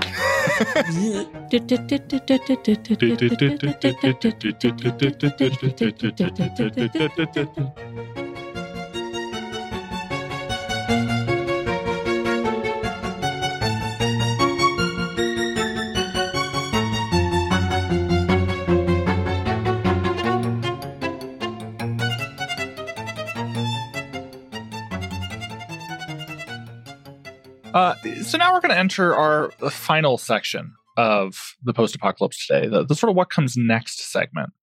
In addition to some exciting announcements, we have, I guess, like top of the order, like the most exciting announcement. If you're into that sort of thing, today we have our like first ever Toda ad read. And like the really cool part about this is that it's not even for our show. It's not? No. So that's the cool part. Yeah. Well, hear me out. Hear me out. So, us here assembled. Oh, by the way, sorry. You've been listening to an episode that contains the cast from The Between. We're about to rock your fucking world because what we have instead is still, I guess, half of the cast of The Between, huh? Yeah. Right now we have Emma and Pat with me, just the two of them. Originally we were going to have Jell as well, but she could not make. We were going to have notice. All four of the members of the Toda Brain Trust, but Jell couldn't be here. Well, the reason why the four of us were going to be gathered here was because myself, Emma, Pat, Jell are all going to be in an upcoming one-shot playing Monster of the Week for the Storyteller Squad. They have a series of crossovers they do with different shows. Natalie, the host, takes us through an exciting game where you'll be able to hear me for like one of the first time, like, it's not the first time, but one of the first times ever on mic where I've been a player. Well, David and I play in the same game together. And we only flirt a little bit. It's true. Yeah, I think me and David do more flirting than you do. Yeah, but that's like my life. So it's true. What's up, baby? How you living? It's not twincest if one of them's 2 years older than the other. That's right. Yeah, it's just incest. So on that note, the reason why... Maybe we shouldn't talk about incest in this ad read. It's fine. Leave it in. The reason why we're doing this ad today, I haven't even talked about who the advertiser is. I'm keeping you on the hook, on the chain for this. The reason why we're doing it is because actually to benefit Natalie's efforts in hiring some people to help with the editing burden of doing all of the fantastic crossovers that they're doing for the Storyteller Squad right now. And we opted in to help out with that. So without further ado, today's episode, well, actually not today's, a future episode of the Storyteller Squad crossover series is sponsored by Many Worlds Tavern, an online coffee and tea company that not only makes fantastic coffee and tea products, as we're going to talk about in a minute, but also caters to the gaming aficionados among us, ourselves included, with their products, and they're just really cool, like branding and stuff too, to be honest. Oh, I'm kind of in love with it as somebody who is always in love with really cool art and world building stuff. Yeah. Every bit of it comes, well, we haven't really talked about. Yeah, let's just talk about the stuff now. Many Worlds Tavern has a variety of products on their page. We got to partake in a few delightful samples. We have Hazy Hills, which is an Earl Grey type of tea. We have Spiced Sands, which is a masala chai. Sage's Gate, a mint and sage and lavender tea. Verdant Harbor, a jasmine green.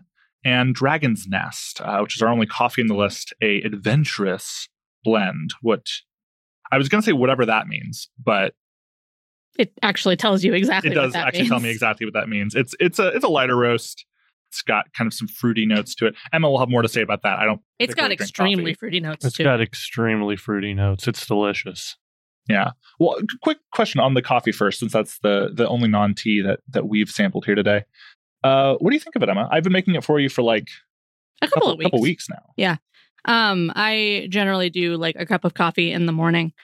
David generally makes that for me. And yeah, he's been making me like cappuccinos or mochas or that sort of thing with the coffee in it. And like one of my favorite things to have is like a raspberry mocha. And this stuff pairs so beautifully with that.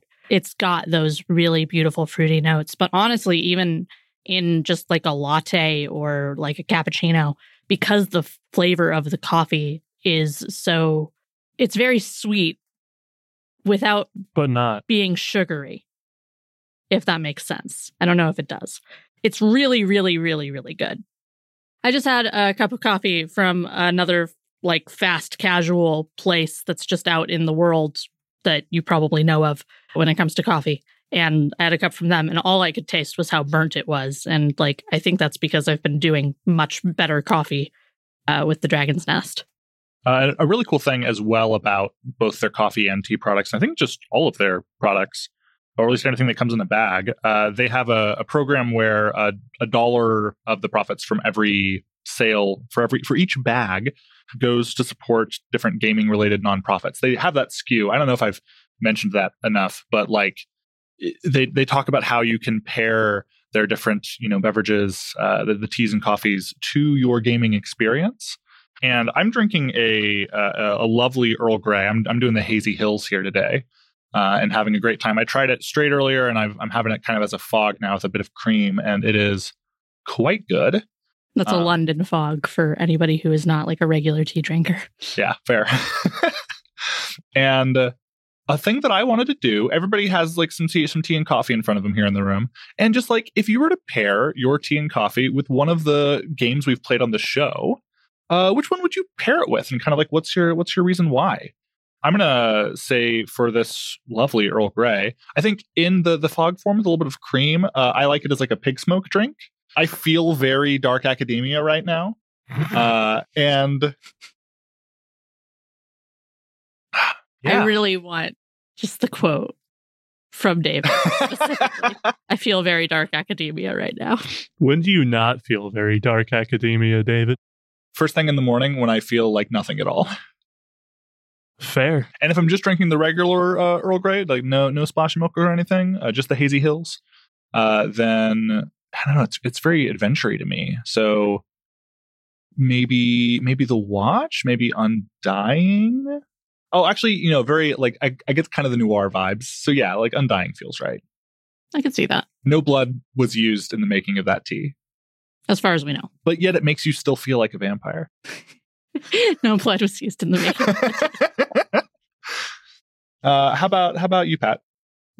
Yeah, I'm doing the Spice Sands. It's a chai, and it's very, very good. And let me tell you, I'm not even a chai guy typically, but it's my favorite drink that we sampled from Many Worlds Tavern. It's got it. Let me tell you. So when David opened the bag and was all like, "Smell of this," and I'm all like, "All right," and I smelled it like a good book. And You sniffed it. I sniffed it like a good book. And I'll tell you what, I was transported to like Christmas morning. It smelled amazing. God, it's still like lingering in my nostrils. God, it So smells that's like it smells good. cinnamon, clove. Oh, it's the best way that I can describe it is Christmas morning. Cinnamon, clove, yeah, all that. It's Christmas morning. It's amazing. The taste of it is it's very like cinnamon and clove forward, and then after you've taken a sip and rested on it for a bit, it's like the best just like black pepper finish, and it's so good. So what kind of gaming experience would you pair it with? Honestly, not just because it's the most fresh in my mind because it's what we just played, but I would pair this with go back and just from the beginning re-listen to all of our playthrough of the Between Ghosts of El Paso. I think it would pair very nice with a listen of that. Yeah, and the color comes out very, very whiskey dark. So yeah. It would fit in real nice with the setting. It's amazing. It's got like a rustic feel to it. Rustic vibes. Like I feel like I want to go out into the main square of town and just walk around with my boots on. It's amazing. I love this tea. I don't think I can say it enough. This is probably the best tea I've put in my mouth. Good. I really do think that, like, on top of being so very fun themed as Many Worlds Tavern is, I really do think that their quality from everything that we've tasted is really, really high. Everything was great. I like everything I've put in my mouth. Everything I put in there's tasted good, and I cannot say that about every tea I've purchased. Yeah. I am drinking the, what was it, Verdant Harbor? Yeah. I am drinking the Verdant Harbor, which is the jasmine green tea. I love jasmine green tea, and it's actually been a while since I've had it because I just haven't kept any stocked. And let me tell you, this fills that niche and then some. It is like, I smelled it and then I took a sip and I was immediately transported to so many evenings in a little Chinese restaurant with the metal teapot on the table, just like for everybody to have. It's that perfect restaurant quality. As far as a gaming experience to pair it with, I actually think I would go, I was like debating a little bit, but I think I'm going to go with Ghost Lines because, like, you drink it and you know that you're not just drinking water, but it is very light on the palate and you get that aromatic really strongly, but then like it kind of develops in your mouth as it goes. And I feel like that is a very ghost related kind of experience. Perfect for ghost hunters and ghost hunting horses alike. Exactly. It is hilarious to me with how much we talk about food and stuff that, like, we haven't just sat down and done something like this. Yeah, it's really funny. This was supposed to be a fairly short spot, but we're just like really getting into talking about the things because they taste good. So it's, oh God, is there anything I was supposed to say as a part of this? I mean, of course, like, as we've described, the energy and the quality of the products pair really nicely with the gaming experience. The caffeine can help boost, keep you awake for those long gaming sessions. Something we are known to have on this show. I don't know what Pat, do you're you think talking about. if you had had a cup of the spiced sands, do you think that you would have been able to stay awake during Apocalypse World when we played? Listen, I want to say yes, but I was so tired that day. Caffeine can only Would do have so helped. much. It would have helped for sure. Yeah. I was so tired that day, though. Well, in addition to the quality product and the $1 given back per bag to charity, also, you, dear listener, right now, there's going to be a link in the description for this as well, but the first 100 of you to use our code, TOTA23. TOTA23. TOTA23.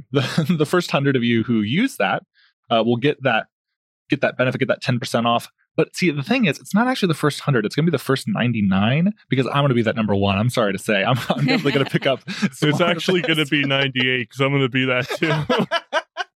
we really liked the stuff that we tried. Everything we've mentioned, I would happily put my name behind. It was really good. Yeah. And so if that's something that interests you, something you want to bring to your table, check out Many Worlds Tavern. Link will be in the show notes for you to go and try. Don't forget that Toda23 for 10% off. It's so important to drink some sort of hot liquid while you're... Hydrate or dihydrate? Yes, hydrate or dihydrate, but also so important to drink some kind of hot liquid to relax the throat for those long role-playing sessions, especially if you are using some kind of character voice. So, yes. Highest use case. And right there. we recommend Many that Worlds you Tavern. use Many Worlds Tavern for such a thing. So thank you. Specifically the chai. It's so funny. And that code again, one more time. Toda23. TOTA23. All caps if that's your vibe. So yeah, find the link there. And thank you again, Many Worlds Tavern, for sponsoring not this episode, but a future episode. And thank you, Natalie, for running that future episode. For the Storyteller Squad, which you should absolutely Go check out their show. It's a wonderful show. I play a sentient fork truck. It's great. Well, I'm a witch. I'm just a guy. That's very accurate. Yeah. And then Gel plays a Fae Being. Yeah, so Gel plays Gel, I guess. Yeah. Fae Being. Yeah, they do. Anyway, go check that out. We'll have links to that eventually. Just check our feed, and we'll send you their way once that premieres later this summer. And the other thing I wanted to mention here in our What Comes Next is this is going to be our last episode of the main podcast for a little while. Maybe even the whole year. There's like some hiatus stuff probably in our future as far as being able to edit and stuff. You can blame me. I can be the bad guy. It will be for the rest of the year because David has other things he needs to focus on. And as much as we love doing the podcast, we really do, both of us. Like, there are other things in our lives we just have to give some time to. Yeah. We look forward to coming back to the fully produced show soon. However, I'm to whet that sweet, sweet Toda appetite. The reason why I'm not sounding too down and out about that is that in the meanwhile, because it means I don't have to edit like 20 plus hours per hour of final audio, we're going to be doing some like Toda streams. Our first one is coming up soon. And all of those bloopers that we talk about like constantly, the ones that you'll get them live. Yeah. The ones that like Pat edits out and then David edits out and then Pat puts back in for the patrons. Like, you just get to see that. Yeah. For free online. Yeah. You get to see David's anchor at us in real time. Plus, it gives you the opportunity to see their pretty faces and my face. Aw, you got a pretty face. Your beard is great. My beard is great. My beard is beautiful. But you can look forward. And you can see Pat's beard. You can look forward to our first ever Toda stream. We are going to be this Saturday. Wow. When is it, Pat? You tell me more. You know all about it. It's this Saturday at 2 p.m. Central Standard Time. Yeah, who's going to be in it? What are we doing? Oh, we're doing another story of our Monster of the Week campaign. Yeah, you remember when Pat played Rodney? And I played Nova, and Jill played Froctor Og, and Zach played Lenny. And we were all on the Starship Scholastic. We're going to do that again. We're going back to space. You can look forward to that. First stream is going to be this coming Saturday, the 17th of What platform are we streaming that on? We're streaming on YouTube, the site where I watch all of my video content. It's where I watch all my video content. Yeah, no, we're going to be streaming on YouTube. You can find us at youtube.com/ the @ Trials Live, spelled like the word trials. TRIALS live. LIVE. I thought that was live. Trials live? Trials live. Trials live. At Trials Live. Well, now it's Trials live, dog. Yeah, or you can just find the link in the show notes. The trials, they live. As in, trials will live on these streams that we're doing for the rest of the year. And not only are we doing a stream this coming Saturday, but also we're actually the following Saturday. We're making the assumption that when we get this group together to record Monster of the Week that we're not going to It's finish gonna get derailed. in a single day. Remember the whole. If for no other reason, me and Jell are gonna be in it together. Yeah. We're going to shoot for a 3-hour sessions both times. Going to start roughly 2 p.m. Central Standard Time. Again, deets will be in the show notes, as well as we'll probably put a text post out onto this feed time of, so you can be aware that it's going out that day. But Going out that going day. out that day. Where Playing was the that between again? voice in the between? I'll be honest. But He hadn't been possessed by that particular ghost yet. well, we released the ghosts at the end from. Oh, sorry, spoilers for. Wait, we're in the We're post-apocalypse. in the post-apocalypse. Yeah. If they haven't spoilers for the listened, Between Ghosts of El Paso. If Why they- are you here yeah. at the end of this episode right now? That's usually my joke too. If they're listening to the post-apoc without listening to the story beforehand, that's on them. Yeah. Yeah, next 2 Saturdays, 17th, 24th of June. We're streaming 2 p.m. Central Standard Time. YouTube.com/@trialslive. That's the @sign, TRIALSLIVE. You can find us there. It's going to be a good time. The VODs will be up afterwards on that same channel. We'll find out if Rodney try- dies again. Maybe we'll find out why Rodney is the way he is. Who knows? In our heart of hearts, we know why Rodney. Maybe we'll find out if Lenny's wings work or not. Those little butterfly wings he got at the end of the last one These questions and many more answered Could. soon. could be answered. soon. Could. Could. Yeah, sorry, asterisk could be answered. We don't soon. know what's going to happen because we haven't played yet. Sure haven't. Either way, I hope you join us then. Have a lovely day, and we'll talk to you again next time. Bye. Bye. Now back to the rest of the post-apocalypse. This is the end of the post. Oh, this is the This end? is the end. Yeah, This is the end We of the get to close it out. post-apocalypse. yeah, this is the end. Oh, we got to... Oh, then let's close it out. Real, Close my it out. boy. You just did. Oh. Nah, let's close it out. But What I'm saying? we closed it out. Hey, kids, the sun's getting real low. And we think maybe it's time to wrap things up, go home for the day. But don't you worry. We'll be back real soon. My batteries are low and it's getting dark. Don't you bring opportunity into this. Don't you do that to me. I'm not over that shit yet. You're still not over that I'm still shit? not over. He fucking sings happy birthday to himself. Bye, everybody. Bye.